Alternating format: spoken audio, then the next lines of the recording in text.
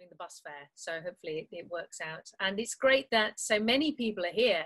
I can't think of a book launch where there's been over 100 people. So hopefully what we lose in all being in the same room, we will gain by the sheer scale of people who can get involved. I'm also very excited to be discussing this book because I had a preview and read it over the weekend and found it really, really challenging and interesting. So the way this evening will work is I will have an in-conversation with Professor Furedi for probably around 45 minutes, maybe slightly less, maybe slightly more. And then we'll open up to the floor to any of you, if you can call it a floor, the virtual floor, to any of you who want to ask questions and make points and pick up some of the themes that we've brought out in the discussion, or ask Professor Furedi to clarify or disagree with him. I think we're all about disagreement here. And we aim to wind up about 8:30, although I don't think anyone will come around rattling the keys of the internet. So we might be able to overrun just a little bit. So it's my great pleasure to introduce Professor Frank Furedi. As some of you may already know him, he's a very prolific author.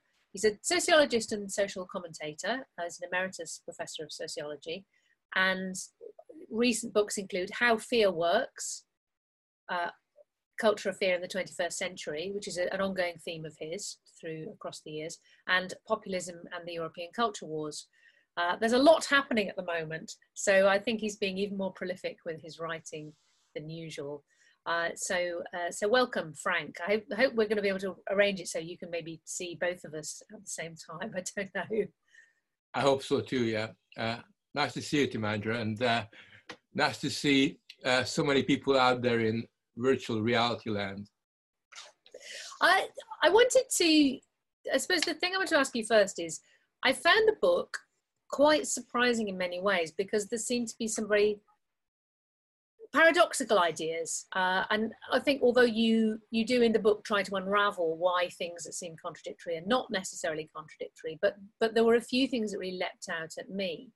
You seem to be simultaneously arguing for freedom and for borders and boundaries, which, you know, for me, he's kind of slightly anarchistic, I suppose, and I like to roam freely across both the physical and conceptual range. I found that a bit counterintuitive.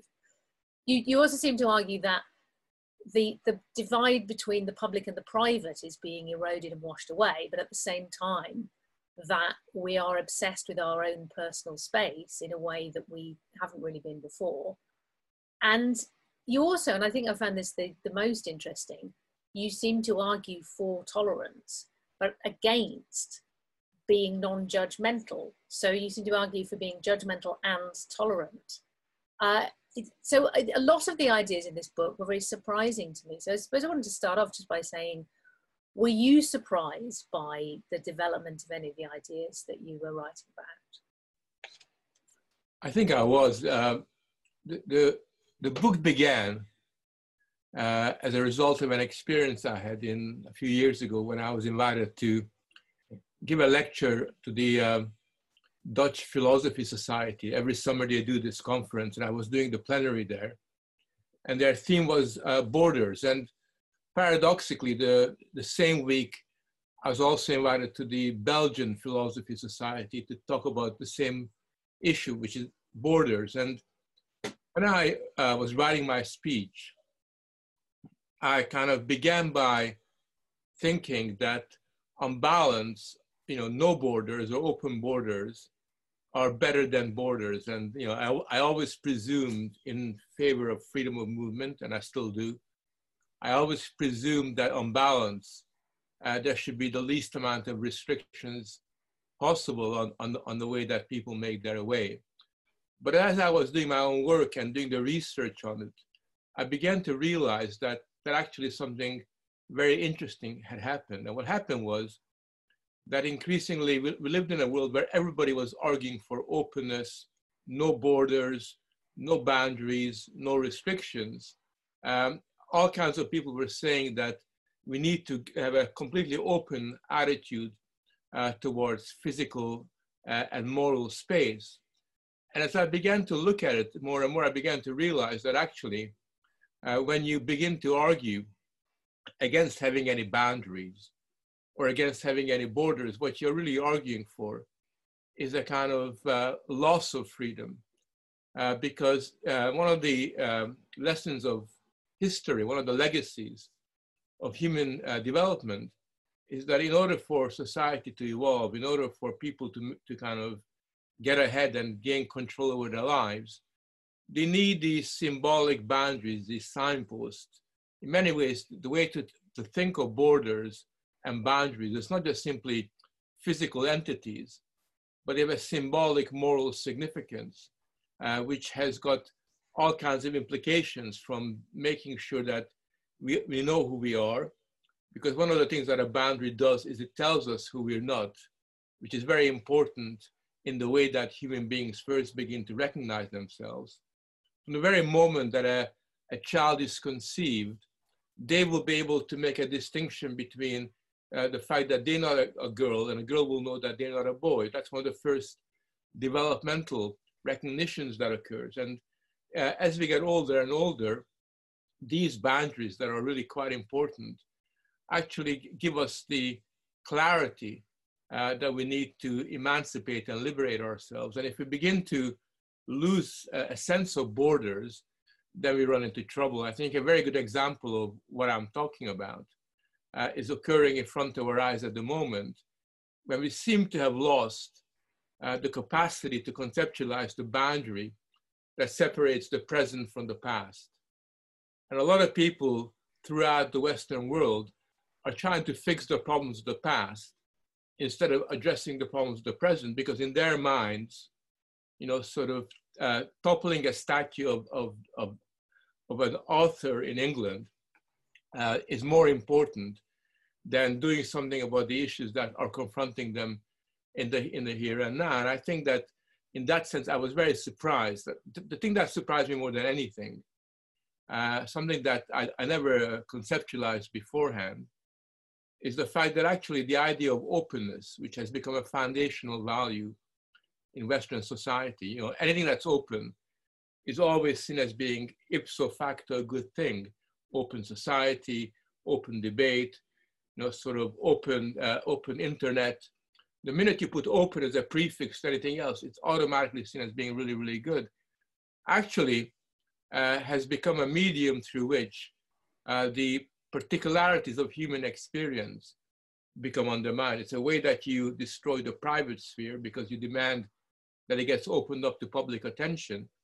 And through arguing for openness in every single circumstance as a value in and of itself, you actually destroy the good qualities of being open, which was the Enlightenment idea of being open to new experience, open to experimentation. Openness becomes almost an enforced kind of demand for transparency in all circumstances and in all situations. And I think as a result of that, I became sort of over the months more and more suspicious of open borders and the very idea of openness as being a foundational value in contemporary society. And yet, ironically, one of the dichotomies that is still popular is the idea that politics today is about being open or closed, that that's the new political divide instead of left and right. Are you an open person or a closed person? It is, and I think one of the things that, again, surprised me was reading Karl Popper and his book, The Open Society, which when I was younger, I read, but not all that carefully. But when I reread it again, I began to realize that what Karl Popper is arguing for is opening everything up, because he's very suspicious of communities. He's very suspicious of people's pre-political affiliations. He thinks that families are too closed. You need to open them up. He thinks that communities are too closed. They need to be opened up as well. And in fact, by the time he gets to the end of his book, Popper actually argues that openness is more important than democracy. And that, in a sense, democracy is a little bit overrated, because often democracy can be sort of too close to people who are not part of that demos. A demos is by definition bounded in space and is bounded by a border. And therefore what he says is, I actually prefer the imperialism of openness to that of democracy. And he does use the word imperialism quite self-consciously as on balance a superior mode of being than a closed society. And a closed society in his mind is tribalistic, is narrow-minded, is particularistic, and therefore should be condemned. There's an extraordinary, I'm going to actually read out a bit where you quote Popper in the book, because it makes extraordinary reading right now at the moment, where he says, "We could conceive of a society in which men practically never meet face to face, in which all business is conducted by individuals in isolation, who communicate by typed letters or telegrams, and who go about in closed motor cars. Artificial insemination would even allow propagation without a personal element. Such a fictitious society might be called a completely abstract or depersonalized society." Now, the interesting point is that our modern society resembles in many of its aspects such a completely abstract society. And that just struck me as so incredibly like the way we are currently forced to live during lockdown, but which in itself just seems a bit like an extension of tendencies that are already happening, where we did live more and more separate lives, connected more by technology than in real life. So that idea of an abstract society, I mean, he obviously means it partly in the sense that it's hypothetical, but abstract also presumably in the sense of being taken out of your real physical context, real physical interactions with other human beings, and the particularity of a time and a place. I mean, if you take this book launch, for example, it's actually rather wonderful that I know there's people here from around the world. Someone was commenting in the chat that they're in Australia and it's 2 o'clock in the morning. So in a sense, we're now divided by time zone, but the whole world is connected through technology. So it has its plus side, but in another sense, we're all completely taken out of the particularity of living in a particular place, of being part of a particular physical community. Yeah, I think you're right. And I think I think Popper is very interesting because he anticipates a lot of the developments that are associated with what's often mistakenly called neoliberalism, that kind of globalist impulse, which in a sense has become very powerful particularly in the way in which culturally it's been able to win the battle for arguing that there's something superior about being a citizen of the world, whatever that means, to being a citizen of a particular community or a particular nation.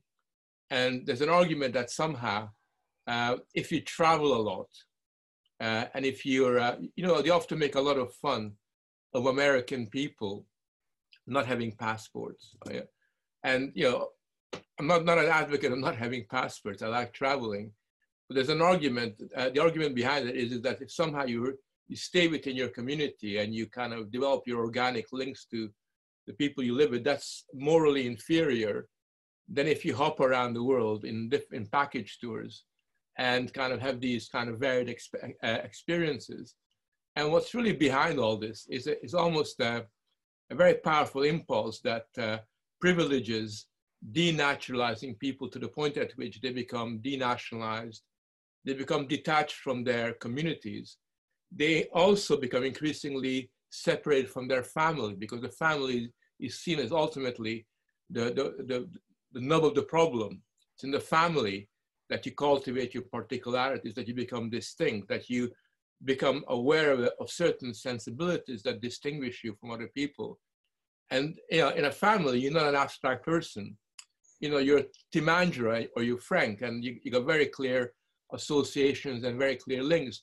But if you take people out of those particular circumstances within they live, they then become, so supposedly it's said, cosmopolitan. But actually, they don't become cosmopolitan. They actually become, to some extent, dehumanized. And one of the points that I discuss in the book is when Hannah Arendt argues that the minute you actually have a world citizen, you do see yourself as a world citizen, you become detached from any particular experiences. You get to that point, you do at that stage in time become the subject of a totalitarian system. You cease to be a citizen you become a subject of some kind of global international institution, which in her eyes, quite rightly, is far worse than the parochial existence within which some of us are forced into. So the argument I'm putting forward is not in praise of parochialism, not in praise of not traveling, but basically to sensitize ourselves to the fact that if we erode all the boundaries, we become to some extent demoralized. Our moral sensibilities, which are bound up with certain kind of boundaries and borders, become loosened and becomes weakened and gradually becomes unraveled. And in the book, the best example I can think of is the way in which this boundary then finally ultimately leads to the erosion of the boundary between men and women and children and adults. So you end up with this perverse dichotomy whereby you end up with the adultification of children on the one hand and the infantilization of adults on the other hand. The boundary becomes almost completely, totally blurred. And you do end up in a situation where because of this, because this is seen as being on balance really, really positive, in the academic world today, there is a growing tendency to celebrate what they call transgression. That transgression studies are seen as being automatically good because you transgress, you don't recognize any kind of borders. And of course, this transgression is very different than real transgression in the past. In the past, when you transgress, you paid a heavy penalty for that. That had a huge social and personal cost. Today, when you transgress, you get a standing ovation. You're celebrated as a brave individual because you've now adopted a different gender, a different sexuality, or all the rest of that. So in that sense, the whole celebration of transgression, the celebration of openness, all these ideals, which appear to be progressive and appear to have this kind of positive aspect of it, are entirely corrosive and destructive, and have this kind of toxic mix of dehumanizing our sensibility. Well, this is one of the things I found very interesting and challenging about the book, that you kind of connect together some apparently very different things. So like the desire for open borders and free movement between countries, and then the erosion of social categories, some of which people would say, well, it's a good thing that people can move freely between gender roles, for example, that it doesn't matter whether you're born male or female, you can do what you like, you can wear what you like, call yourself what you like, and even conceptual boundaries. So I want to try and unpack those a little bit and maybe break them down a bit. I mean, to start with your point about each of us is born in a particular place, a particular family, and that makes us a particular person instead of that abstract person. There's a part that I found very moving in the book, which is exactly that, about Arendt saying you're born, so as soon as you're born, you are a particular person, you have a particular biology or a particular body, you are you and not somebody else. But then also you add that Del Sol, I think it is, says, but uniquely amongst the animals, we're then kind of born again, in that we only become human through being socialized, through a particular culture and community and family experience. That is, again, it's not the same. My growing up experience is not the same as yours. And so we each become a particular person. And I think we become humans. Humans become humanized. I found that a very moving passage. And that seemed to be a kind of the counterpoint to the idea of Popper's, you have an abstract individual who is literally abstracted from any kind of particular social context and becomes this cosmopolitan individual who can be anywhere in the world and things are just the same. But at the same time, I can see the counter argument. I mean, and you're quite right to characterize it as a little bit of snobbery. It's a little bit of, oh, well, you know, I travel around the world and I'm at home anywhere, not like those hicks who, you know, don't even realize the rest of the world doesn't even use dollars or whatever. But I also think, isn't there also a positive ideal, which is, why should the fact that by an accident of birth, I was born, you know, in a comfortably off house in the UK, where I am free to get a free education, I'm free to travel, I have all sorts of opportunities. And had I been born, I don't know, in the Sudan, for example, I would not have all those opportunities, and I wouldn't be able to travel. Like, I wouldn't have a passport to take me around. I wouldn't have material opportunities. Is it fair that by accidents of birth, some of us should have these freedoms and opportunities and some of us shouldn't? And isn't it part of the Enlightenment project of equality that you should forget these accidents of birth and say everybody should have the same freedoms, everybody should get the same treatments? Therefore, it's unfair for us to put a border up and say, well, you can't come in here because you weren't born here.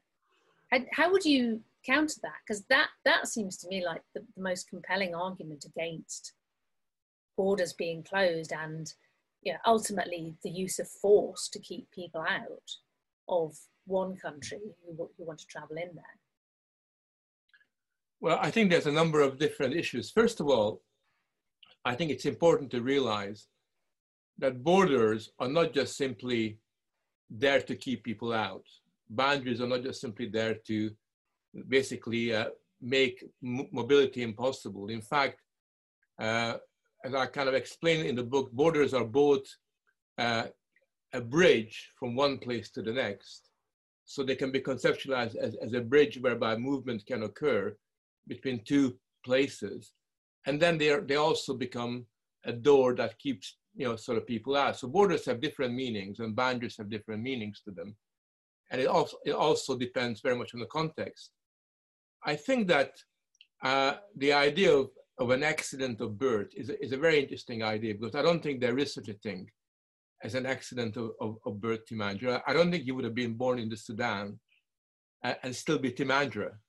I think you would have been a very different individual. And it's important to understand that, you know, that the idea of an accident of birth basically sort of can be taken to the point at which any particular differences between us, from our height to the color of our eyes, you know, to the place that we kind of live in, can be seen as being a medium through which we express problems that are constructed not by the accident of our birth, but problems that are a result of social and political factors.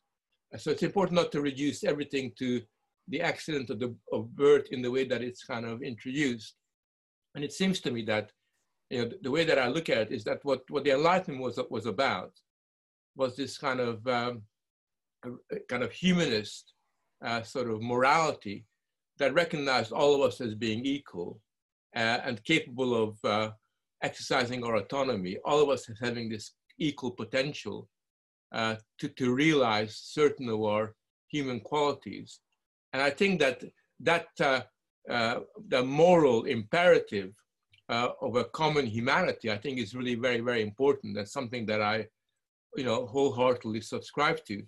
But alongside the moral impulse that people like Kant and other Enlightenment thinkers were expressing towards a common humanity, there's also the reality that in addition to the common humanity, you know, all of us are born in our particularity. All of us are born in certain places and not in other places.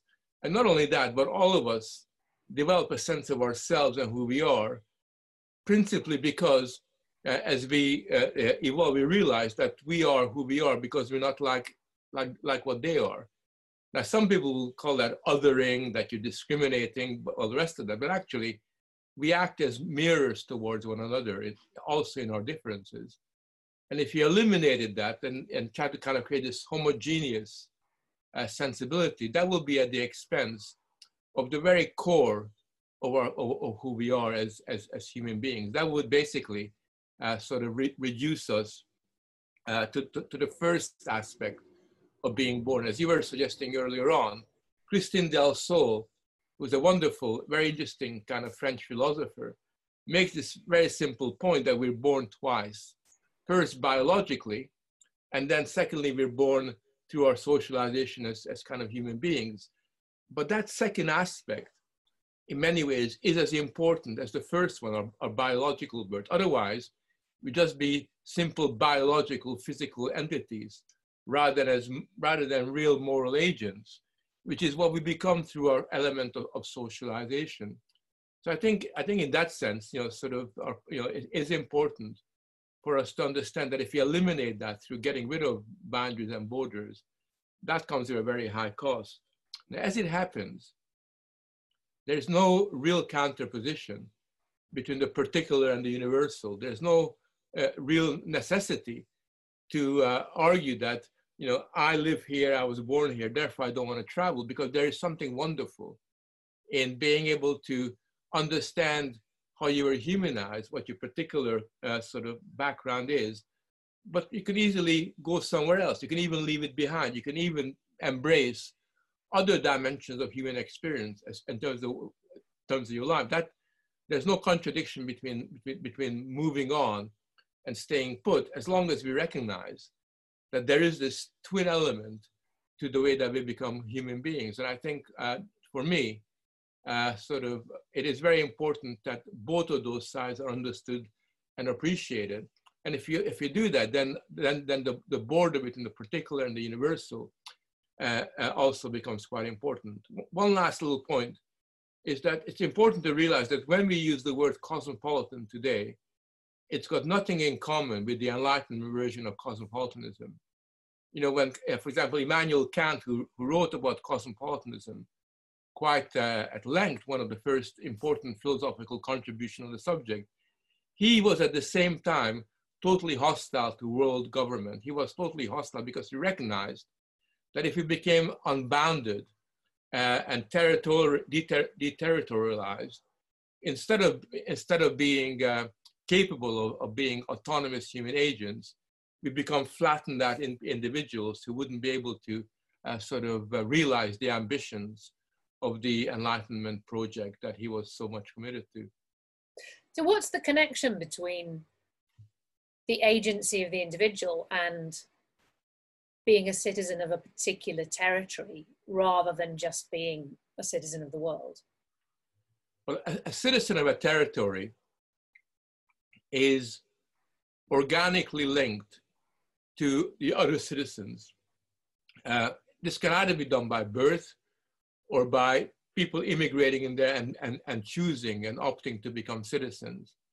And I think as citizens, we become aware of one another and take responsibility from each other in a way that is quite bounded. We as a demos, as a people, we are able to change our circumstances and develop a public space and develop political life, precisely because we know the limits within which we can carry out our work. And Hannah Arendt, in fact, made the point that in a sense, historically in ancient Greece, a citizen and democracy, those ideals were very much bound up with the wall of the city. The wall of the city provided the arena within which a public space could be constructed.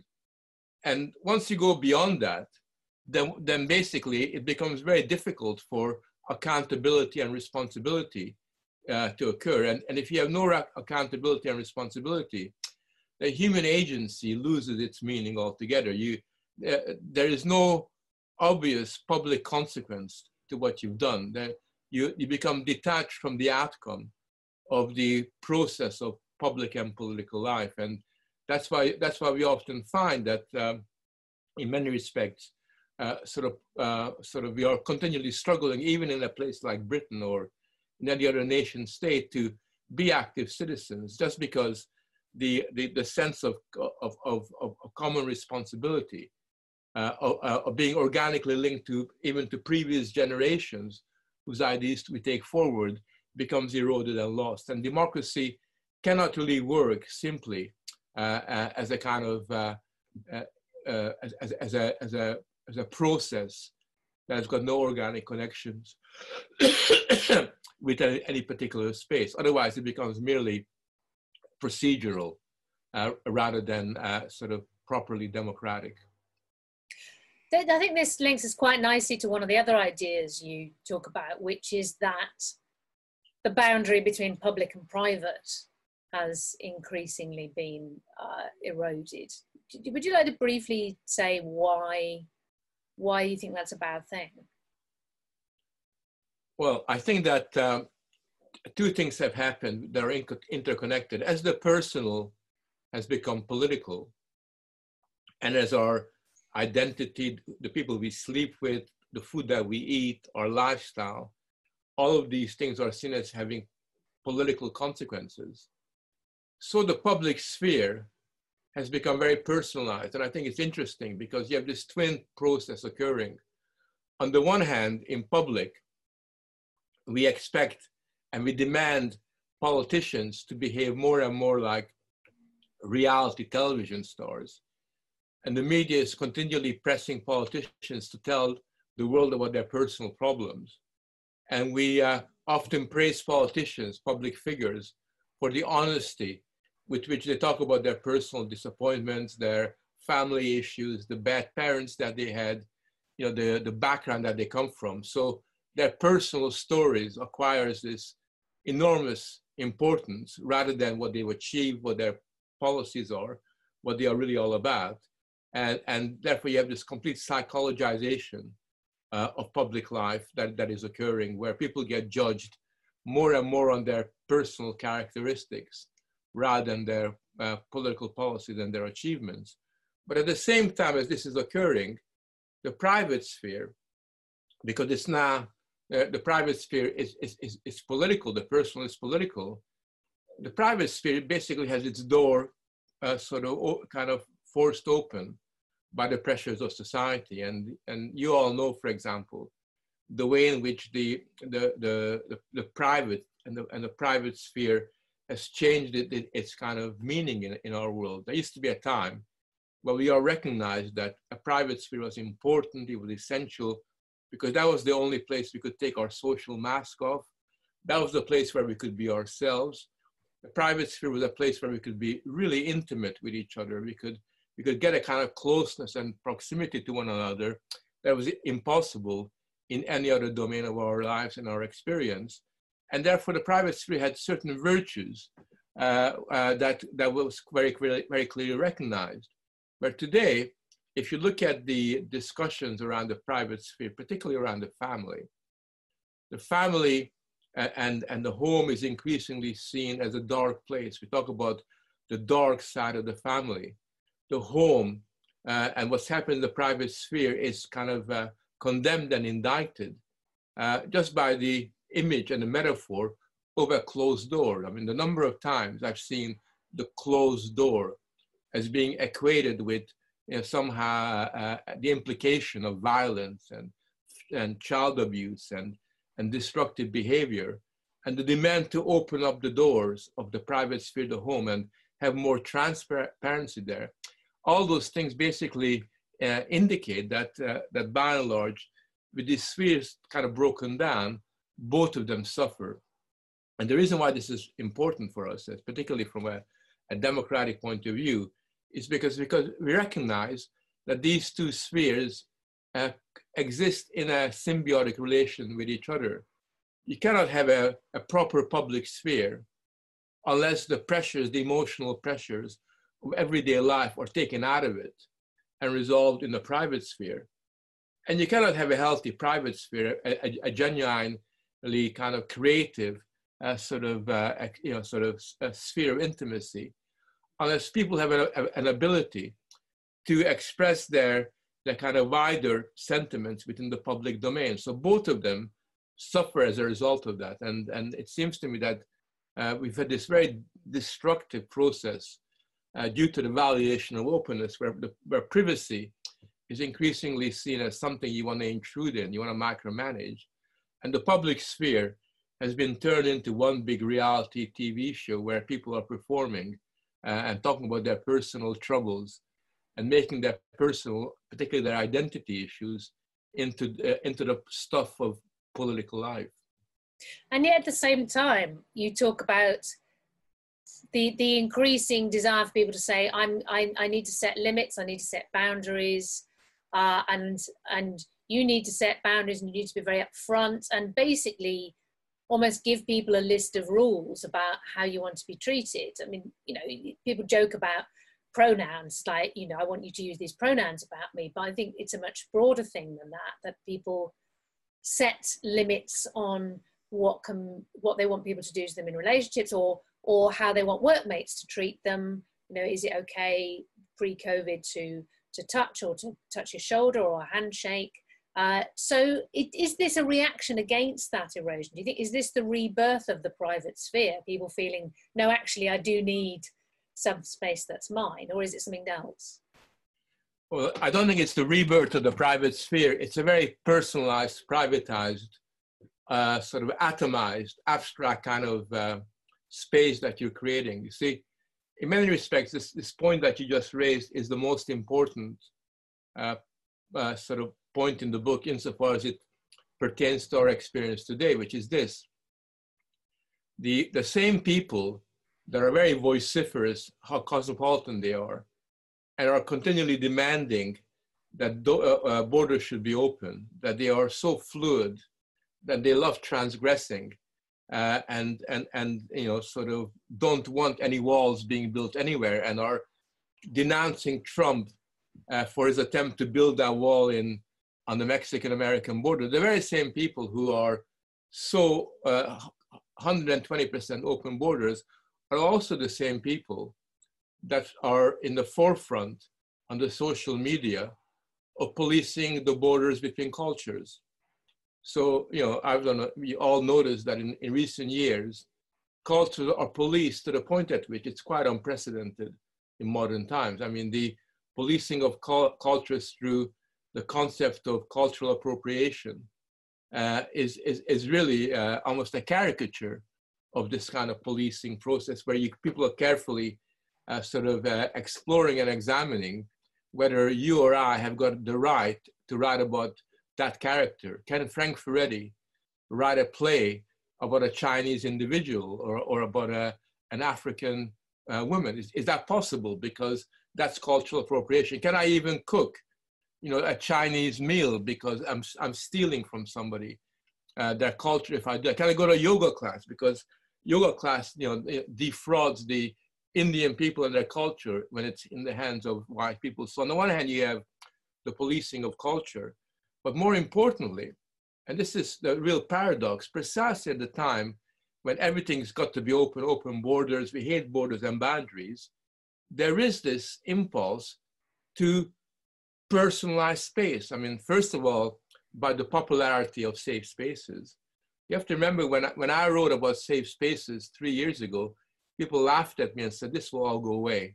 This is just a temporary fad. Well, since 3 years, the safe space phenomenon has expanded from the universities to the private and the public sector in many parts of the Anglo-American sphere. It's now used almost as a taken for granted concept that doesn't invite ridicule in the way it would have done 3 or 4 years ago. But even more importantly than safe spaces, there's now a very big discussion about personal space. And if you go on Amazon, you'll find there are dozens and dozens of self-help books that help you to preserve your personal space and your personal boundaries. And boundary maintenance from another person is seen as being really quite important for your psychological sanity. Because if you become too close to each other, you know, sort of then problems will occur. And, you know, we've discussed, some of us for a few years now, about the fact that in England, you know, we have no touch rules, you know, sort of we have to have a different sense of space between adults and children. But all these privatized, personalized forms of space possession have acquired a real momentum. And I think it's quite interesting that, you know, 3 years before you and the public would have heard about social distancing, I was already discussing the concept of social distancing in relation to the safe space phenomena in my book on the universities, because social distancing as an ideal actually begins to be discussed by sociologists in the United States in the 1920s, particularly in relation to segregation, but also in relation to immigrant communities, and has now come back with a vengeance in the COVID era. But the COVID era has merely highlighted the cultural and social trends that were in existence beforehand. So we can see that the call for openness, open borders actually coexists and is parasitical upon the creation of new borders and new boundaries that are in many respects far more pernicious than the worst border, because they encloses us as individuals against the rest of the world.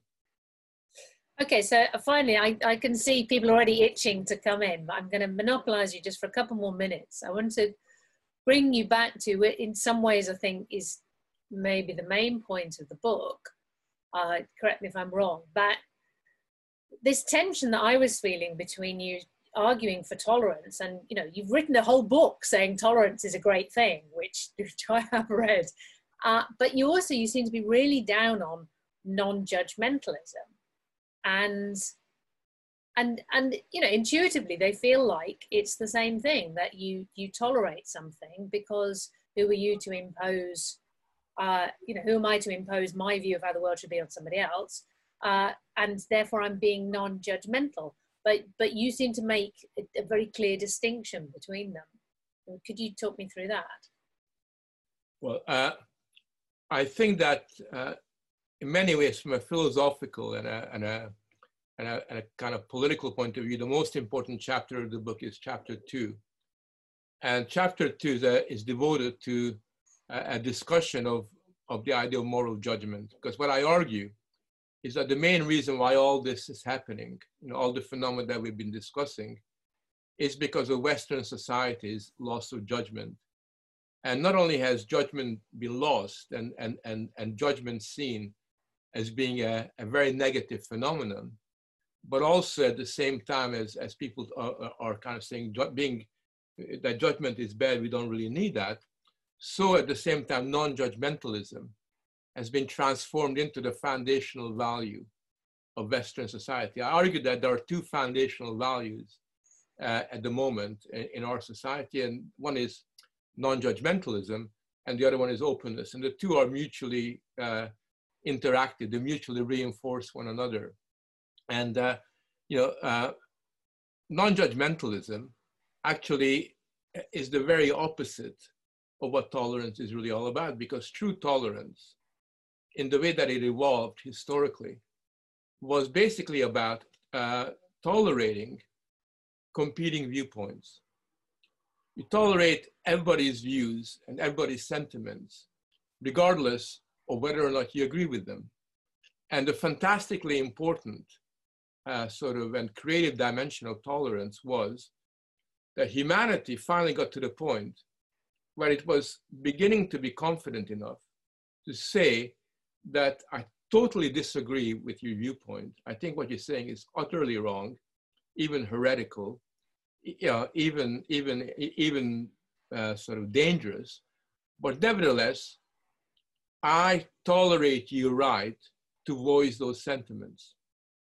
In other words, when you say that I tolerate your right to say things that I disagree with, what you're doing is you're judging them, right? If you weren't judging people about their views, there'd be no need to tolerate them, because you don't tolerate views you agree with.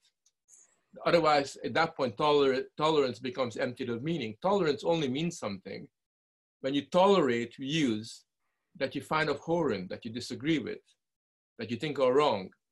And I think that and it's not surprising that with the rise of non-judgmentalism, you also have a world that's very, very intolerant, where, for example, when it comes to a current discussion that we're having at the moment, people say it's totally wrong to judge me. Who are you to judge my identity? Who are you to judge what I'm saying? That's not really on.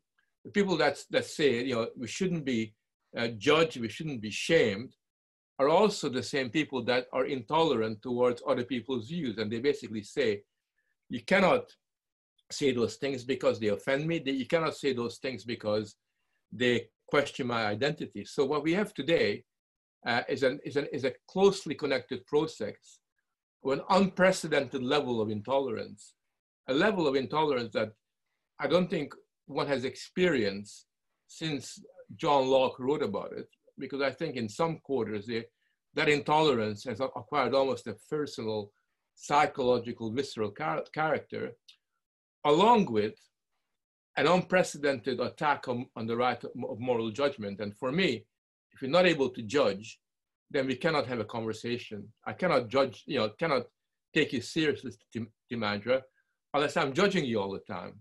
And you're not taking me seriously unless you're judging my views, because part of our conversation is we evaluate, we discern and discriminate between different points of views.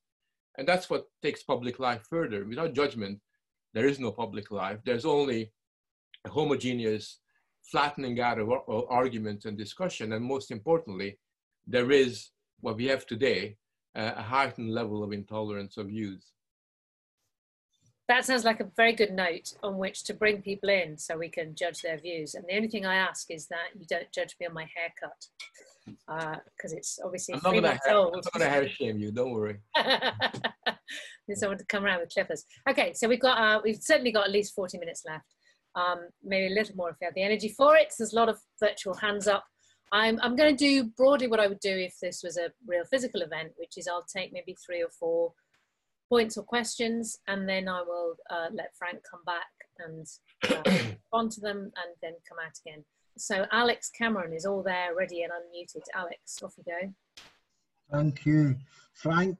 Thanks for that. As usual, you inspire and confound me in equal measure.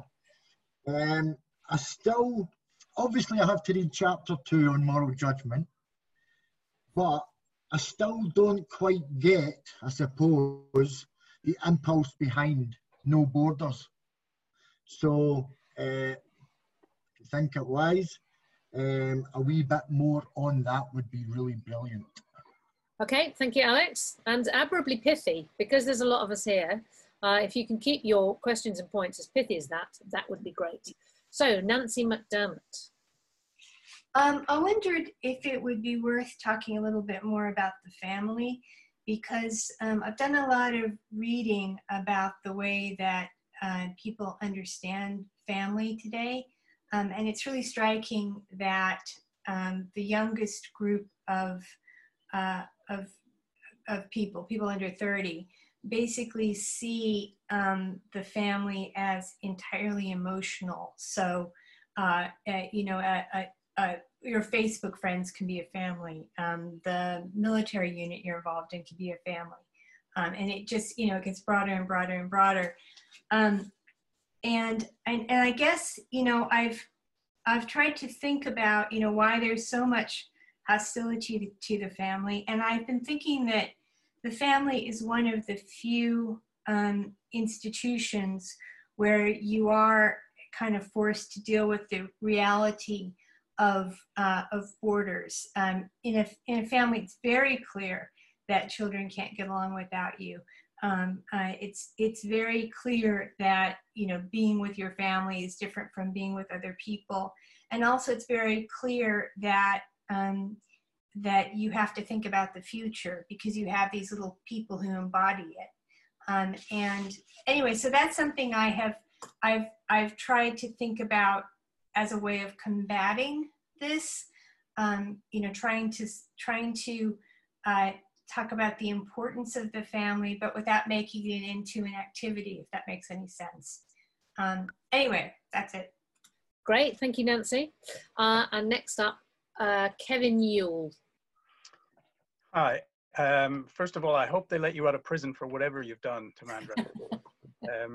I just couldn't help but notice. But anyway, that was really interesting. My question is really something that comes out of Del Sol, which is that what's the difference between limits and borders? Because in some ways, I take the point about the desirability of borders, but she makes this point that she says the real problem is that when you have everything as possible, as in Marxism, as in fascism and that sort of thing, then she says, this is the actual problem, is that we're not recognizing limits.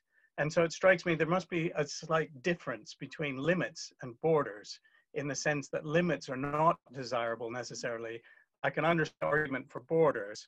I think she says, she says we mustn't go too deeply into the mystery. So she draws the difference between humanity, and she resists the whole idea that you can scientifically decide what is human and what is not. So I just wonder if you can say something about that sort of, is there such a thing as perfectibility? Is it limits and borders? Are they similar things?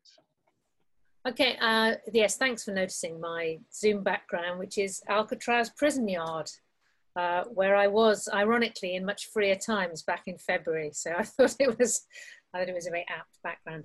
I think I'm going to come back to Frank now, actually, because there's so much already just in those first three questions, the idea of limits versus limitlessness and all the things embodied in the family, and then the no borders question. So Frank, would you like to come back on some of that, and then I will come out again because there's quite a lot of other hands also still up. Frank.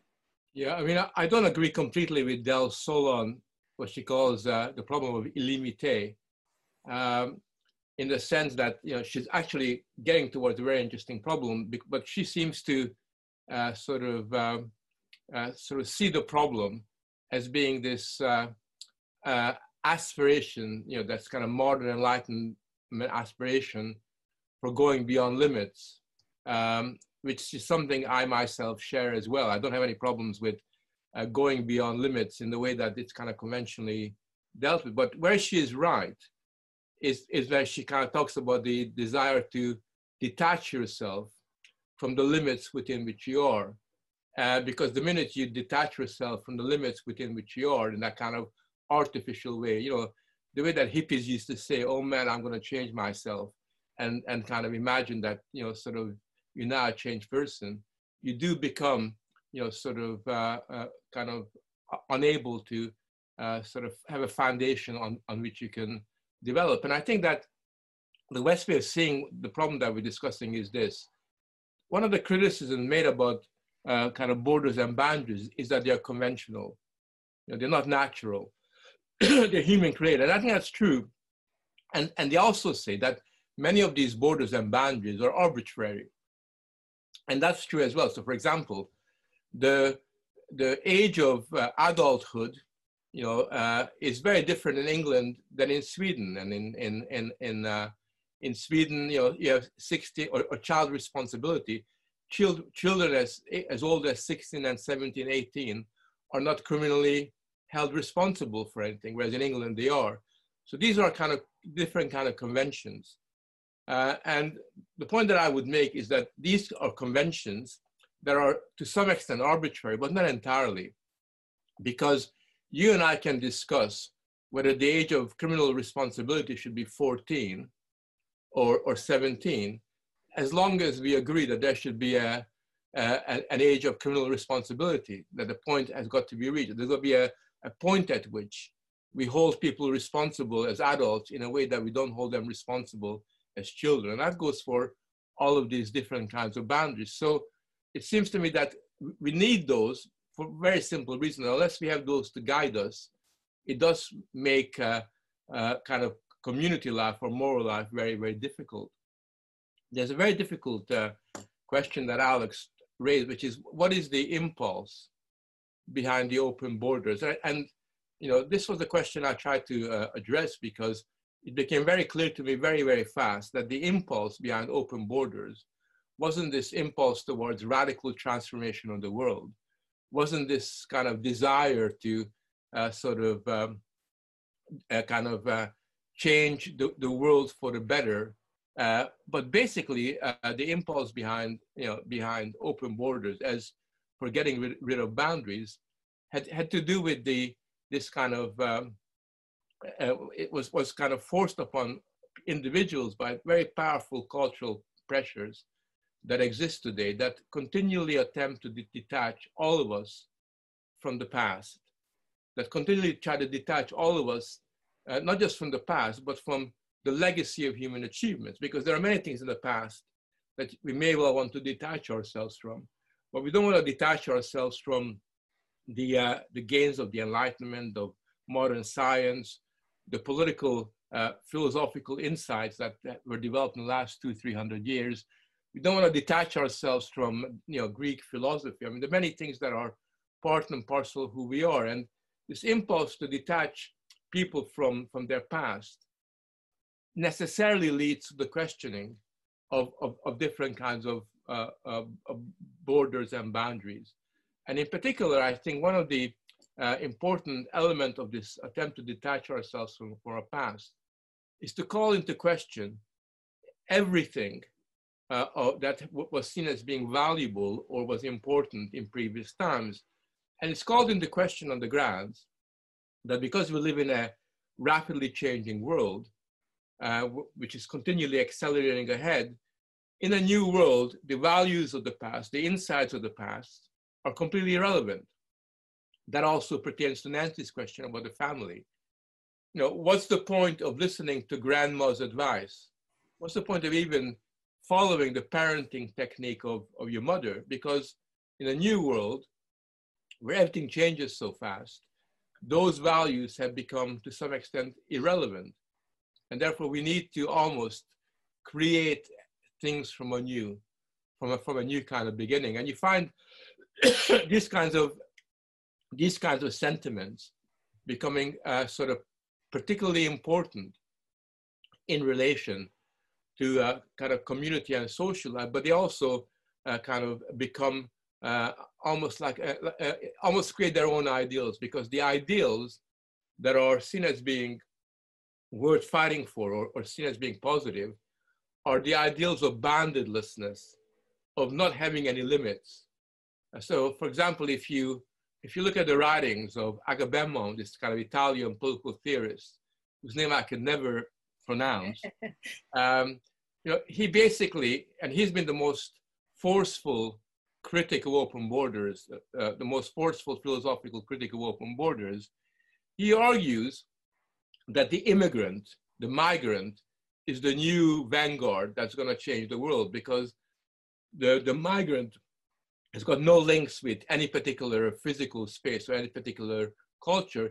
He's the future, he's tomorrow. And he basically has got this very disturbing dystopia, where in his writings, the migrants are, you know, when they put in a camp, become the equivalent of people in concentration camps during the Holocaust. So in his view, any kind of camp on a border, just because in his eyes a border violates, you know, human principles, any border on a camp becomes like a concentration camp, like the gas chambers were. But the migrant who's rebelling against that, who's kind of calling things into question, becomes the future citizens through which human transformation is going to occur, because they got no limits. So I think in that sense, there is this kind of impulse there, which is to almost look for something, almost become so detached that you are open to the idea of total openness, and that becomes a kind of rewarding element in the impulse towards open borders.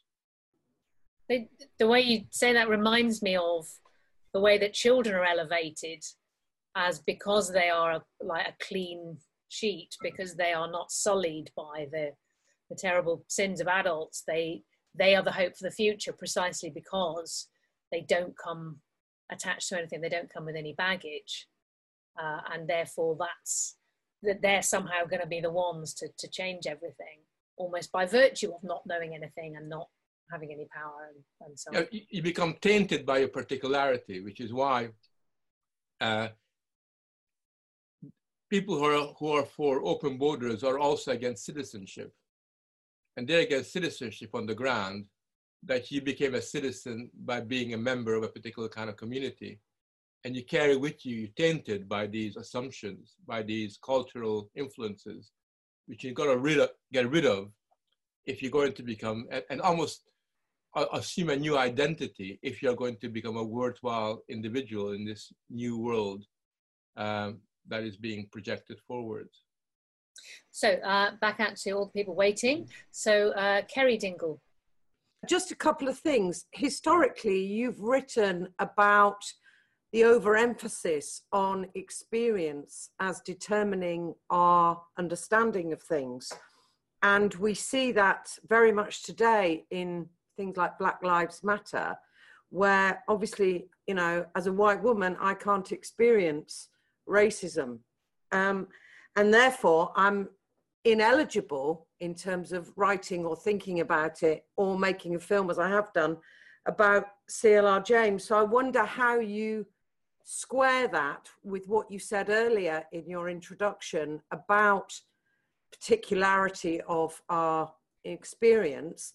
And also I wondered if you could, on the same thing, how you relate that to things you've also written about quite rightly, which is are very critical of things like infant or childhood determinism in terms of our immediate experience? Or is this what you're saying is of the moment in terms of we have to be entirely critical of the sort of openness brigade precisely because they have very backward consequences? I just finally maybe you could say on this, is colour blindness in terms of overriding our particular experience still completely valid? Very good pointed question. Thank you, Kerry. Jagdish. Hello. Hello. Hi. Firstly, just get my apology out. I haven't read the book.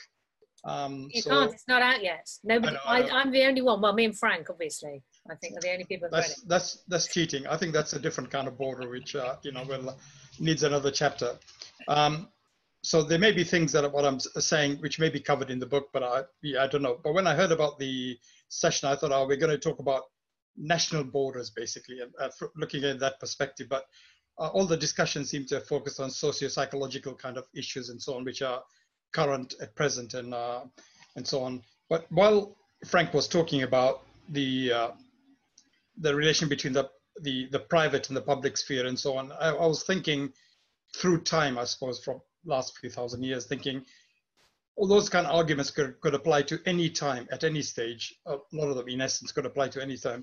So what is different, and are we getting preoccupied because we're looking at it through a micro kind of at a small space of time and seeing what is currently kind of important? But I think if you look across a wider kind of sphere, I mean, the way I was looking at it is that we're probably going through a transition from the old days when the borders were to do with the nation state, the maintenance of property, labor, and means, you know, production, all those kind of things. And to a large degree, that's pretty much still the same.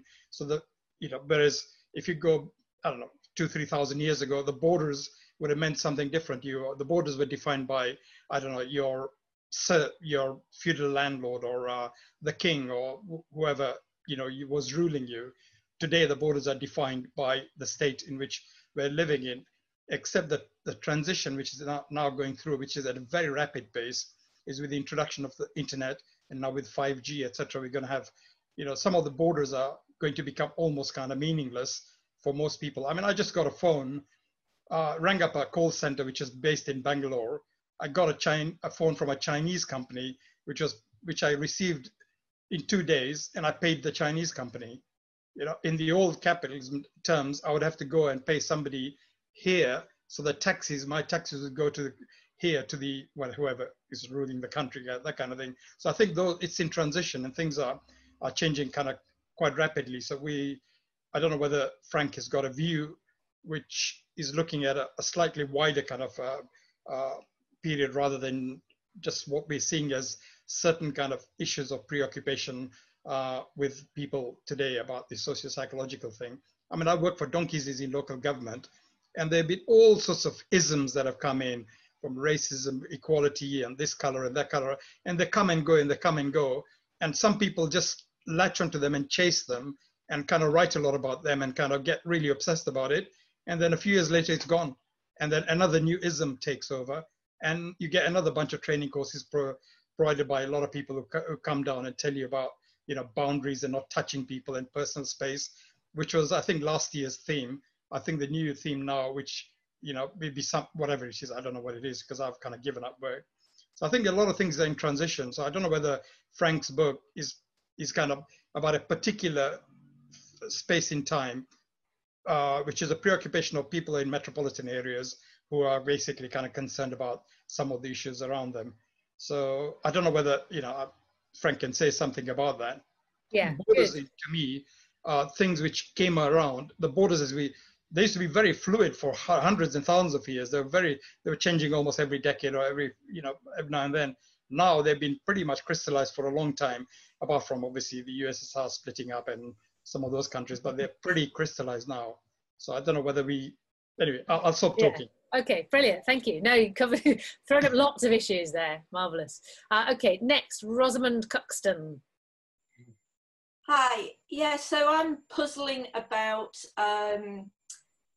the sort of upshot of this would seem to be that we become a homogenized mass because we give up on these particularities in response to these forces. But surely the motivation behind a lot of these challenges to borders and to particularities is because there is a sense that we are a homogeneous mass, and there's something wrong with that. So I'm just trying to work this out. I mean, could we win? You know, even if we gave in to all this surrender of particularities, surely we'd still be despised ultimately because it made us more homogeneous. So yes, just trying to work that out, because the same forces that are very hostile to the idea of the masses seem to be the same cultural forces or trends that are at work with this idea of getting rid of borders. And then the other thing I just wanted to point to was that there is a real preference. They may not like particularities in terms of where we, you know, our communities and nation states and things, but there's certainly what's replaced that seems to be a love of categories and categorization and 326 genders instead of 2, for instance. Very good points. Thank you. Okay, I'm going to take one more person before I bring Frank in, because I'm very keen everyone should at least get a word in. Again, if you can, try and keep your remarks concise, but I know that people have a lot of very interesting things to say, so I don't want to cut you off too much. So Jenny Cunningham. Frank, I think it's definitely one of your best. It covers a huge amount of ground.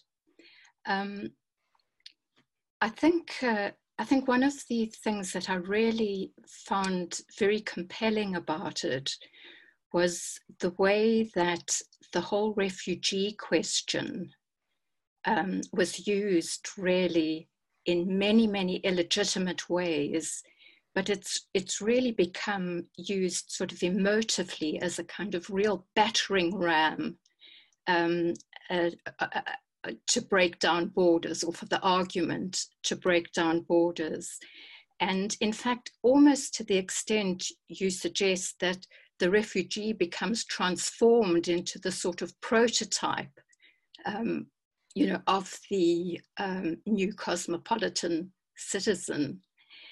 But I have a question really about all these academics who are arguing these points about transnationalism, cosmopolitan citizens rather than national citizens, you know, a transnational government or almost, although a lot of them don't actually specify that.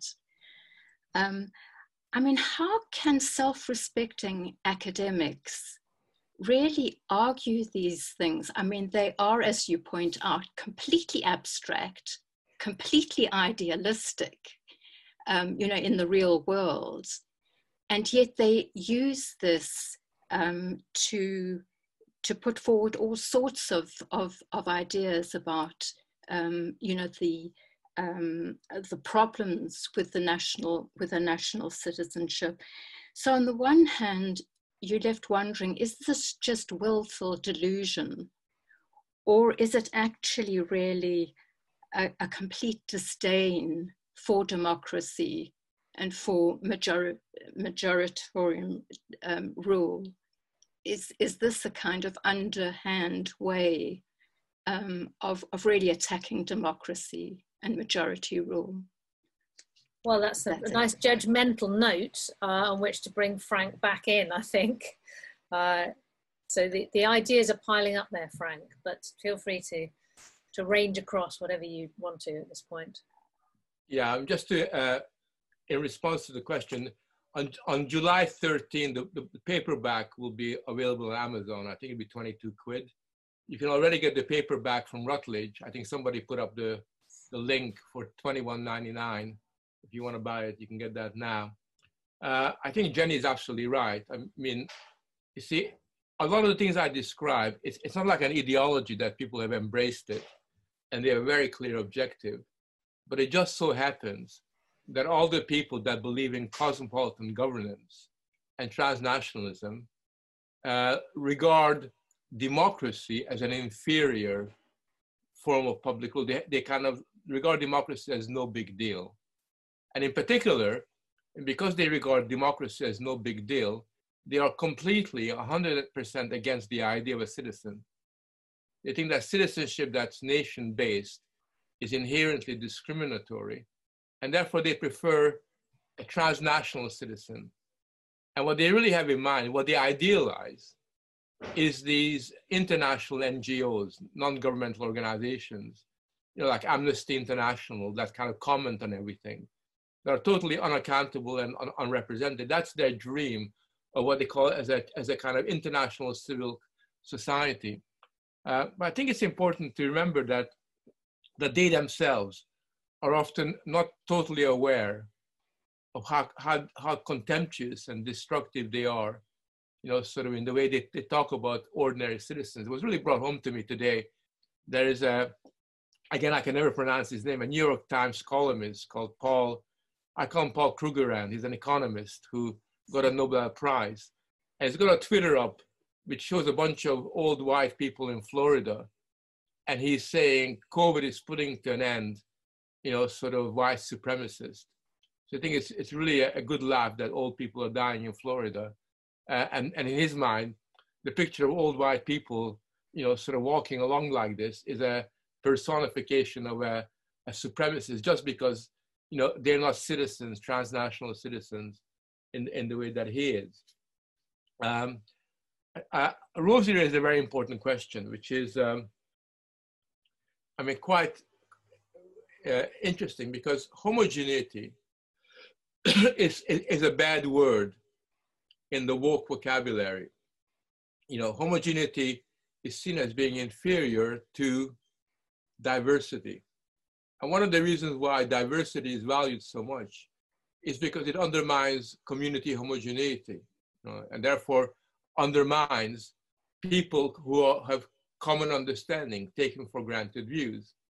But in being against sort of homogeneity, what they actually are putting forward is the homogeneity of the abstract, detached individual. And that's the irony. If you can imagine, in the book, one of the points that I make is every time they say something, they also have a parallel let out clause. So it's not that they're against particularities. They're only against particularities that are organically linked to community or are organically linked to the past. They love the particularity of identity. So the way they go about doing things is they would like to detach citizens from their nation and the community and repackage them as identity-based individuals. And indeed, one of the arguments they put forward time and time again, it's there all the time, is they say that it's really good that identity politics has come about, that people think their identity about their sexuality, their identity about their ethnicity, their identity about this and that is so important, because the more important identity becomes, the less important becomes the one identity they really hate, which is that of national identity. In other words, every identity is okay, except if you identify with a particular kind of nation. And just finally on Jagdish's point, I actually think that the argument that national borders are becoming less important is only partially true. because in fact, national borders are still very, very important. And I think we can see in the present moment of a globalized crisis, national borders are becoming far more important than they were at any time in the last 40 or 50 years. Just the very fact that you have Chinese troops beating the shit out of Indian soldiers on the Chinese-Indian border indicates that, you know, at least somewhere in the world, borders are taken very, very seriously. Great, thank you. Okay, I'm really gonna try and let everybody get their word in before we finish, which means we probably will overrun. Apologies if you have to get a virtual or a real bus anywhere. So Martin. I'm really looking forward to reading the book as well. Very quickly, I like what you said about toleration, but I'm thinking of perhaps flipping the idea, and I don't know what you think about this. And it's not toleration as a concession, as, you know, putting up with something, but toleration as being strong enough to bear something. So if you think of the Toleration Acts, for example, you know, the 18th century, where the British state saw itself as strong enough to tolerate nonconformity, but funnily enough, not strong enough to tolerate Catholicism fully. So yeah, the idea of toleration coming from a position of strength, not as a kind of grudging acceptance of the other, if you like. So strong sense of self, if you like, and the implications, or you know, the implication of that for borders. That's it. Great, thank you, and admirably pithy, marvelous. Sheila. So thank you so much. It's really, really interesting, and I have a love-hate relationship with paradoxes. But I suppose my two questions for Frank. One is, I've heard you speak before about the fact that we've been separated from our pasts and being a problem. So that's part of the problem that we've got, in the sense that we're separated from the past. But equally, we're not tied to the suffering of our forefathers.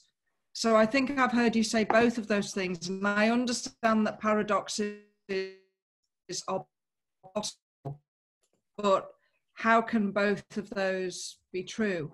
And then in the same spirit of how can the paradox actually exist? So with regard to the family, I've heard you talk in a way that seems to reject psychology. It rejects the psychological traditions, or sorry, not traditions, disciplines, and yet this seems to be drawn from psychology. So with regard to the family, you know, the option to leave families, you know, whether it's fathers, mothers, or even, you know, the idea that people divorce their parents, you know, is a very recent thing. So in previous times, to leave a family equaled poverty and death. And the obligations were manufactured, we could say, to protect women and children in certain societies. So again, I've heard, you know, in modern times, the idea that single parenthood is not actually in the interests of working class women. How does that sit with the social constraints of the protection that there might be? So protections versus freedoms. So as I was listening to you, those were the two main questions I had. It was about that thing about history in the past, and then also, I know the family is a big, big subject, but just in terms of what you've been talking about, how can those paradoxes actually sit with each other? And I've looked forward to reading the book. Thank you. Great, thanks, Sheila. Rachel. Really interesting. I wanted to make a point about national, or not a point, about a question about national borders and citizenship, because it seems to me that people who are living abroad as migrants, whether they're in the sort of, you know, professional territory as expats or just as foreign workers, migrants, which I just looked up constitutes about 270 million people in the world right now. in most cases, it's really hard to become a citizen of the country that you're then living and working in. So I really think it's true that then these people become essentially detached or deterritorialized, and formally disenfranchised. Like, you can't vote, you can't take part in civil society to the full extent as a citizen of that country. So I'm just interested to know, what would you say then is the solution to this situation? Should we be arguing that borders should perhaps be more enforced, but that people should be able to become citizens of a country quicker? Because also at the moment, it's the fact that people say we're living in a globalized world. I would say, having lived abroad, I say, well, yes, but people who paint a picture of it being this kind of easy come, easy go, or you can just go and live here and live there, is patently not true. There's always loads of bureaucracy, loads of form filling, lots of barriers, but goods can move around freely, but people can't. Very good point. And finally, before I bring Frank back in, I know that Ella, although she's the host, she also actually wanted to chip in and say something. So Ella, why don't you chip in now, and then I'll bring Frank back in. Thank you, Tamandra. Yeah, I mean, Frank, I think I just wanted to put the question in terms of something that's, when I think about borders at the moment, the first thing that comes to mind is the trans debate, just to give it a kind of a tangible example. And obviously that discussion is fascinating, because on the one hand, we are told that it is progressive to be, borderless, fluid, everything goes, there are no sort of solid definitions. And then obviously but at the same time, trans activists who want to assert the fact that, for example, trans women are women, have very clear distinctions between genders. So actually you can't be fluid, you have to be very defined, even if the definition is, this very sort of small thing like pansexual, all these very tiny, they actually seem to be a lot of the time putting up borders. But the question I have is really, what I want you to sort of do is make the positive case for why borders in that kind of discussion, for example, about gender, is a positive thing. Because I think instinctively, I do instinctively when I come to thinking about gender, would like things to be kind of culturally open to the degree of which, I'm a lot of the time unsatisfied by the definitions that people come up for manhood or womanhood. But what is the positive argument for the necessity for, arguing for borders in the way in which society organizes itself? The way in which children develop is one thing, but among adults, what is the positive in arguing for borders in a discussion like gender, where it seems to be that actually when people are, the people that are arguing for ever increasing sets of borders seem to be not progressive at all. That was it. Okay, well, I'm glad you raised that, because it's one of the things that I find very tricky, because on the one hand, I think, well, it shouldn't really matter. Again, it shouldn't really matter for most things in life. Obviously, there's various reproductive functions for which it does matter, but for most things in life, it shouldn't matter whether you're a man or a woman. But then on the other hand, to be told that you should just be able to decide seems to me like, well, but in that case, you're saying that it does matter. And so which one is it? So please clear that one up for us, Frank, and then go on and deal with all the other stuff. Right. In my chapter 9, it's on the binary. And I don't just look at the trans issue, but I look at the way in which the very category of binary is not pathologized in academia, that it's wrong to think, in a binary kind of a way. And the reason for that is got to do with judgment, because a binary is based upon a judgment of right and wrong, of light and dark. I mean, human beings have relied on binaries as a way of developing a whole number of moral categories, and also categories that help them to understand the world around them. One of the things to remember, this is quite an important point, is that whatever we discuss here and whatever is said in the book we don't particularly care what you do as an individual. In other words, if you want to, if you think that you are a new gender that never existed before, half man, half woman, half whatever, that's cool. You can be whatever you want. We're not actually, saying that, we're telling you, what you should be. People are entitled to make decisions as long as they're prepared to live with the consequences of those decisions. That's not a problem. The problem is when you have people who, and it's particularly, as I've seen the very heightened form in the trans discussion, who basically say that, even though I was born as a biological man, and I've got the reproductive organs usually associated with people like me, I am a woman just like you are, Ella, right? There's no difference. I'm just like you. Now, when you have that, then what is at issue is no longer a statement about what they are, which we're very open-minded about, very liberal about. You can be whoever you want.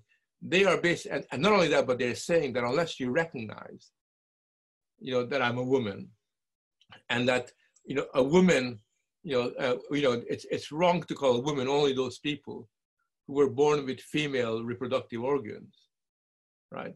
Then what you have is a situation where, their ability to be who they are, it doesn't stop with them. They're forcing other people to accept their definition, right? And they're doing two things when that occurs. On the one hand, they break down the boundary, between the fact that there are essentially two biological sexes, right? That's something one can take for granted. There, until now there are, that's a boundary that has been recognized for thousands of years as being, sort of quite critical. So they're calling that boundary into question. But at the same time as doing that, they're also building a boundary around themselves so that you cannot question their personal definition of who they are and how they define themselves. You cannot say, well, actually, I don't think you're a woman. I think you're a man wearing ladies' clothes. You cannot say that without incurring these days a variety of legal penalties. So in that sense, we have a very big problem here because you have both a kind of destroying boundaries, but also recreating them. And the way to understand what's going on, and this is the cultural dynamic, is that it's the old boundaries, the conventions of the last 2,000 years that are being called into question, some of which are not brilliant, others are very sensible, others are totally essential for us to live our lives. It's totally essential that there be a boundary between children and adults, as it's totally essential that there be a boundary between man and woman. These are really essential for the reproduction of humanity. So not only are they calling that into question, but at the same time, they're creating a whole set of new boundaries, safe spaces, which they guard with the kind of jealousy and if they had machine guns with the kind of coercions that are usually associated with the defense of national borders, right? I think that's something that we should kind of bear in mind. On the question of migrants and citizens, I think a lot depends upon the context, because I don't think that we could have a one-size-fit-all kind of answer. But by and large, it seems to me that, if immigrants, and there's a difference between a migrant and an immigrant, because a migrant ends up in a particular place, not necessarily because that's where they chose to be. They're different than an immigrant who emigrates to a particular country. That's their country of choice. If they commit to becoming a citizen, right, then they should be given the right of being a citizen. I think that's only fair, but they have to make that commitment. And citizenship should not be just given out to anybody just because they arrived at the door. Not because you want to exclude them, but because becoming a citizen and being a citizen involves assuming a responsibility for the future of that society. It's a privilege to be a citizen rather than an automatic right. And that privilege requires that you demonstrate a commitment to that kind of way of life and to that sort of particular community. So that's how I would kind of pose that. on the question about the past and history, I think that, you know, it's not that we want to be sentimental about the past, and we don't want to be sentimental about our grandparents or about our ancestors, you know, sort of, and assume an uncritical orientation towards them. But what we want to be, what we want to uphold is this process where there's an intergenerational connection that is built up over a period of time. And that intergenerational connection is important because it becomes the medium through which traditions and ideals about the family, about the particular family in that particular community, are then handed over to the next generation, and becomes the medium through which we develop a relation of care, both for the old people, the elderly, but also for the young. And it's, you know, you cannot have a concept, a philosophical concept of responsibility that actually means anything unless that idea of responsibility is related to intergenerational relations. I mean, they are the foundation, they are the embodiment on which responsibility is actually constructed. In other words, before I could be responsible for somebody down the street, another human being, you know, I will have had to learn what being responsible is within the context of that intergenerational reaction. And that's why it's so dangerous to try to detach us from the previous generations, so dangerous to detach us from our history. And that's why we have to have a very strong sense of family life that's generationally bounded, not because we want to be continually in touch with our grandparents and everybody else. We can move away if you like to, but we can only learn those lessons of responsibility within that particular context. And that's why very often you'll find that family forms that are detached from generations are struggling with developing an idea of adult responsibility for children, or children developing a responsibility for others. On the question of toleration, it's a difficult question. I think that, I mean, for me, toleration is never done begrudgingly. You know, for me, toleration and being a tolerant community is a way of occupying the moral high ground. It's a way of saying, you know, that we are confident enough in our beliefs and in our culture and who we are to be able to allow everybody to express their views, regardless of whether we agree with them or not. And I think that that confidence and that kind of value that you attach to the hearing of other people's views is very important, because in being tolerant, what you're also saying is that it's much more important that that person that I disagree with gets a chance to express their views, their wrong views, than shutting it down, because I might be able to learn from them. And not only that, but it's only through sort of arguing against their wrong views that I will learn from myself really what I think. Because very often it's when you're forced to argue against somebody else that you really realize what it is that you genuinely believe in, rather than what you were told in the past. At the moment, America and Britain is going through a process, what I call toleration in reverse, where we're not only cutting and curbing free speech, what we're also doing is we're being intolerant towards what you believe, what's in your head. So we have all these new concepts like microaggression, where you criticize not what you do or what you said, but your kind of unconscious bias.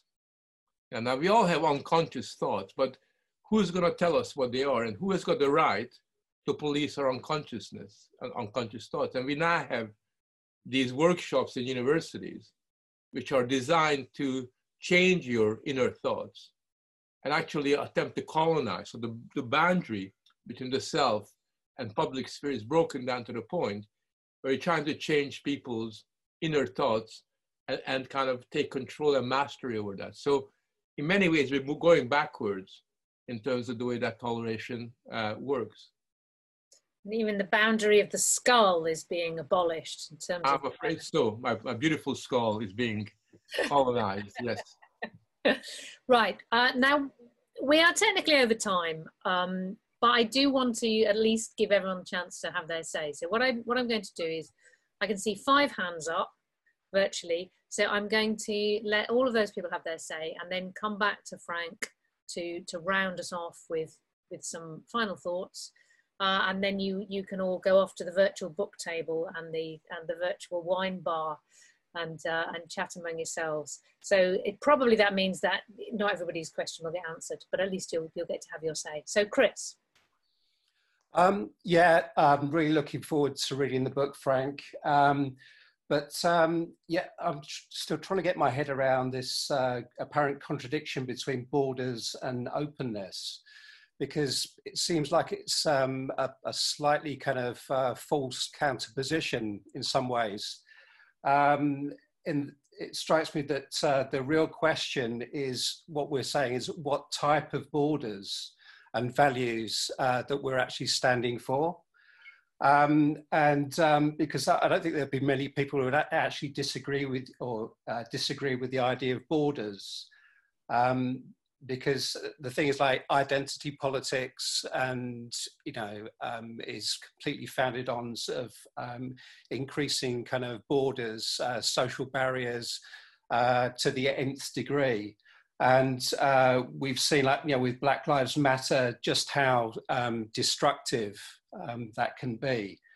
So counterposed to that, right, which is certainly nothing to do with like openness, counterposed to that, I mean, I've been having lots of arguments with people online, and counterposed to that, as I said, I've been putting the ideas of universalism and equality and democracy, which are in comparison forms of like openness, as far as I can see.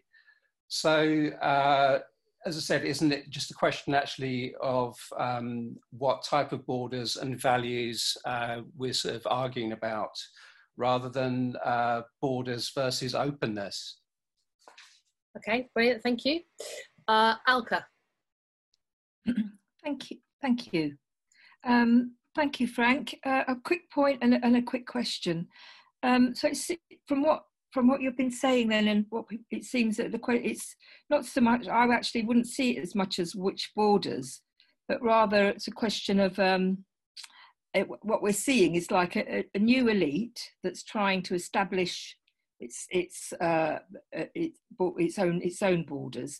But the question is a question of authority. They're trying to, who has the authority to define whatever borders, however you define them. It's an authority struggle going on here, moral, political, epistemological, the whole caboodle.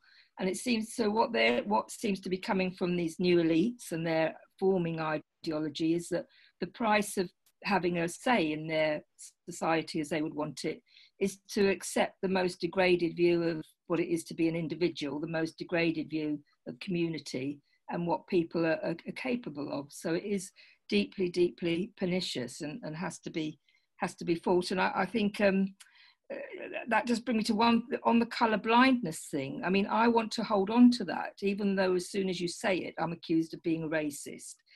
But it seems so, you've got to ask ourselves, well, how can we pose it? What you're saying, to say you're being colourblind is not saying you're disregarding everybody's experience, their individual social or private experience. What you're saying is that you think there's something prior to that, and that something prior is a more fundamental philosophical sense of being a human being. And I think if you say that, that does cause a problem if you're then going to say, go with a kind of second birth thesis, because then you're saying the power to form you is socialization. And if society is racist or unequal and everything, then that's, then you can see, well, then it makes sense to think, well, you change what goes on at that social level, and then you change people, and then you change society. But if you say, no, we are all actually equal as qua human beings with our Kantian faculties, and then they develop in particular ways in different societies, and we have because of our Kantian faculties, which we can develop if we choose to, we can then decide which borders and which arguments are crap and which are better. And just quickly, the quick question, Frank, citizenship and privilege. I totally agree you can't kind of dole it out like sweeties, but I am worried about the idea of posing it as a privilege, because it does seem to me it's setting up a door for a kind of second tier citizenship where it's a privilege, you meet the criteria, but then what if 5-10 years down the line you don't meet the criteria? Can that privilege be taken away? Great, thank you very much. Usha. Thank you. I'll make it quick. I'm conscious of time. It's not so much a question, but perhaps a comment and an observation, and maybe Frank would do a follow-up book on this, I'm not sure. When it comes to the question of borders, I've been then consequently fascinated by the consequence of its consequence in terms of what happens to that entity, whether we call it a nation state or a territory. And in recent weeks, I've been quite fascinated by some of the discussions that are coming out from tech entrepreneurs, particularly based in Silicon Valley, who are looking at the centralization of internet power in the hands of a very few American companies, and looking at how technology is slowly starting to decentralize itself. And there are a couple of really interesting books coming out. So tech entrepreneurs are discussing and planning the discussions about building smart cities, which are essentially cloud-based communities where the work is organized around remote interactions, physical distancing, but socially, technologically networked and connected, building cities around crypto asset ecosystems. So currently we find that tech companies are dominated and centralized, but many countries like China, Russia, and India are already starting to build their own ecosystems, their digital ecosystems and borders, building. So the general idea seems to be, let's build a community first, let's go cloud first, land next. Let's build a community first and then materialize into real estate. But within that, sort of adopt some of the principles of democracy, such as virtualizing social interactions and evolving certain civilized norms and codes of conduct, which there are, I think, even a couple of books out on Amazon on building smart cities, which I found very fascinating. And I don't think that is far off, to be honest, because I see that particularly when looking at the work of fandom and fan communities, when you look at people who coalesce, fans who coalesce around a particular celebrity or a pop star or a boy band or something like that, they genuinely see themselves as a democratic country without borders, who are bound by technology and a particularity and an identity that allows them to coalesce around a common object of desire, which allows them to shape their own particular identity and sense of connectedness around what brings them together, kind of like a borderless country in itself. So that was just the point that I wanted to make. That's all. Thank you. Yeah, very, very salient. It's that question of whether technology in fact enables Popper's abstract citizen and abstract society to become a reality, like a more permanent version of us in this book launch, gathering around Frank's book as our object of desire. So Alex Sandish. Thank you. So Frank, you've talked about both borders and boundaries, and I'm just wondering whether it's important to distinguish between the two of them. And for me, I see.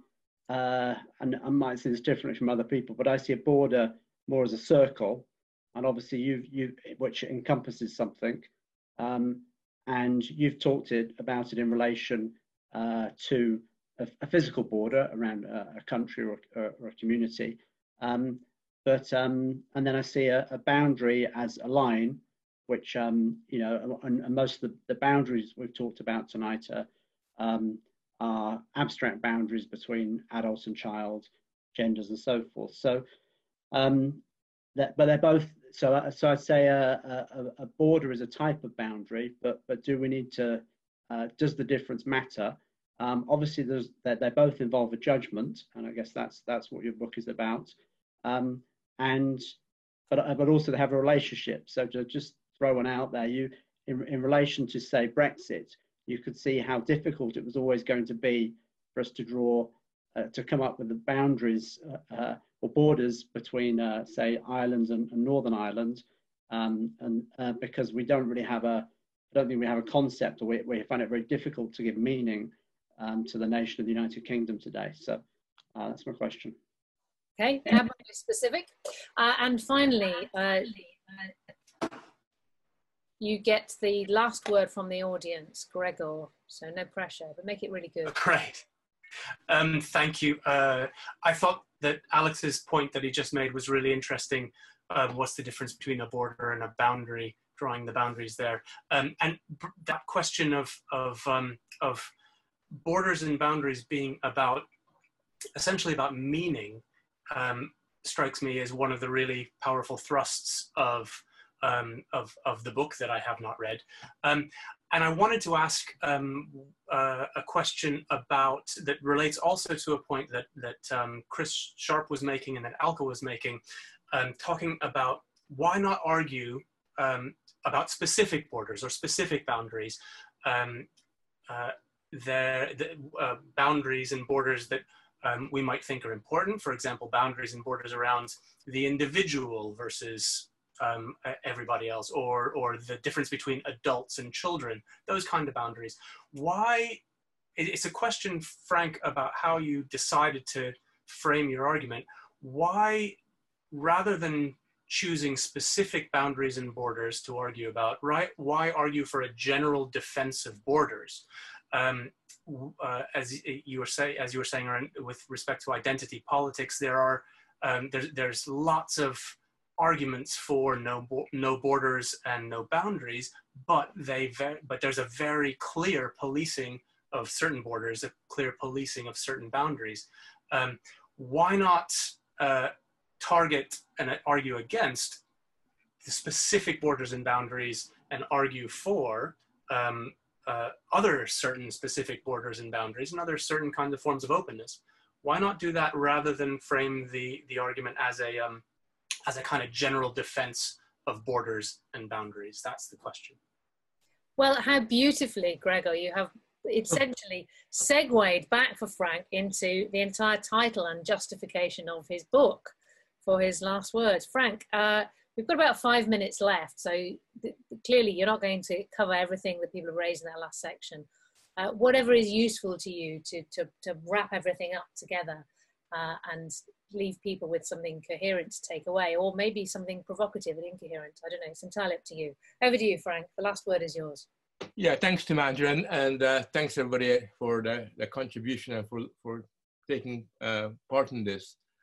I don't know, the reason why I'm defending borders is because borders and boundaries, right, and the two are actually interconnected, are essential for human beings to gain and find meaning and express meaning in one form or another. And it seems to me that, you know, what I'm really most against is the people who are against the borders rather than being for the borders, if you understand what I'm saying. In other words, the aim of the book is to be critical of those people who uncritically question borders and boundaries. And somebody, I think it was Chris, was saying, nobody's really doing that. But if you go to a bookshop, if you go to Amazon, there are loads and loads of books being published at the moment that are all against borders. And certainly in academia, you'll find that there are loads of people who have made that particular point of view their own. So in that sense, I think that what I'm arguing is something that's not being argued at the moment, for the very simple reason that people either have a very narrow idea what a border is, or and they're for it, or a narrow idea what border is and they're against it. One of the interesting points that was made is about technology, which you know, is fascinating, because you would think that with all the I mean, the technology is the one thing that's got the capacity to become genuinely global at this particular moment in time, and people have given a lot of examples. However, I think there's two problems with the technologically focused arguments.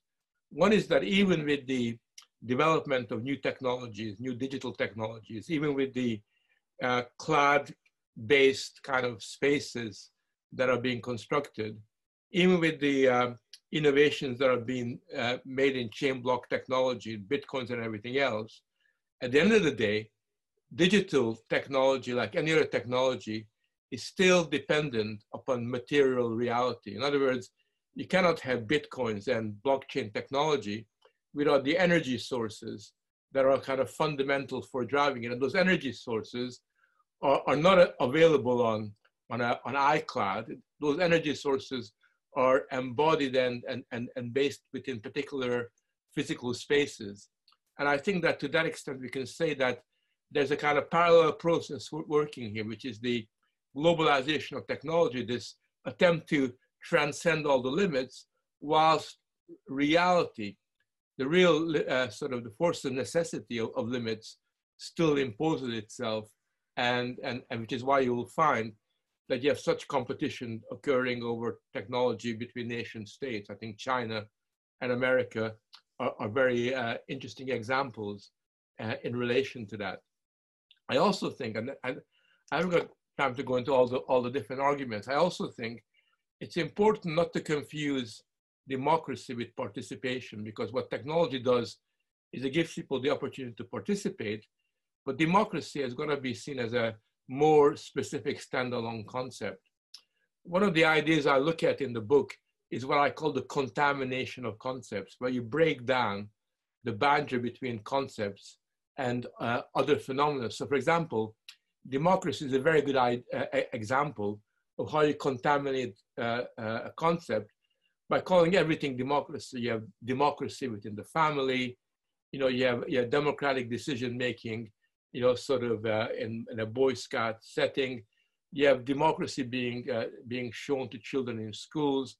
You have democracy used in all kinds of settings, whereas in fact democracy, in the way that I understand it, only makes sense in one context, which is in the public domain of political life, where you have citizens exercising their agency democratically by having this particular right to vote. So I think that the contamination of concepts, which is quite bound up, and we haven't discussed it with this discussion, it's particularly relevant to the online experience, because what's happening in online is that the online world uncritically takes kind of categories and concepts which are relevant for the offline experience, which are embodied and based upon specific relationships, and takes them into the domain of the internet. And okay, you can use the same words, internet democracy, but it has a very different meaning, and actually corrupts the meaning of its original idea, which is not really about just participant. It's not about just process or being allowed to say or do something. It's got much more fundamental aspects about that, much more important dimensions about that. But I look forward to more criticism from you people, and I think the book will raise a lot of interesting questions that I hope that will trigger a kind of a constructive reaction, and will stimulate you to look at some of these issues in a slightly different way. Thank you. Thank you, Frank. That was really interesting. And thank all of you for your questions and your points on the chat, which I didn't manage to read simultaneously. It's been a really stimulating evening. And thank you, Ella and the Academy of Ideas, for organising it. And on that note, I'm going to hand back to Ella to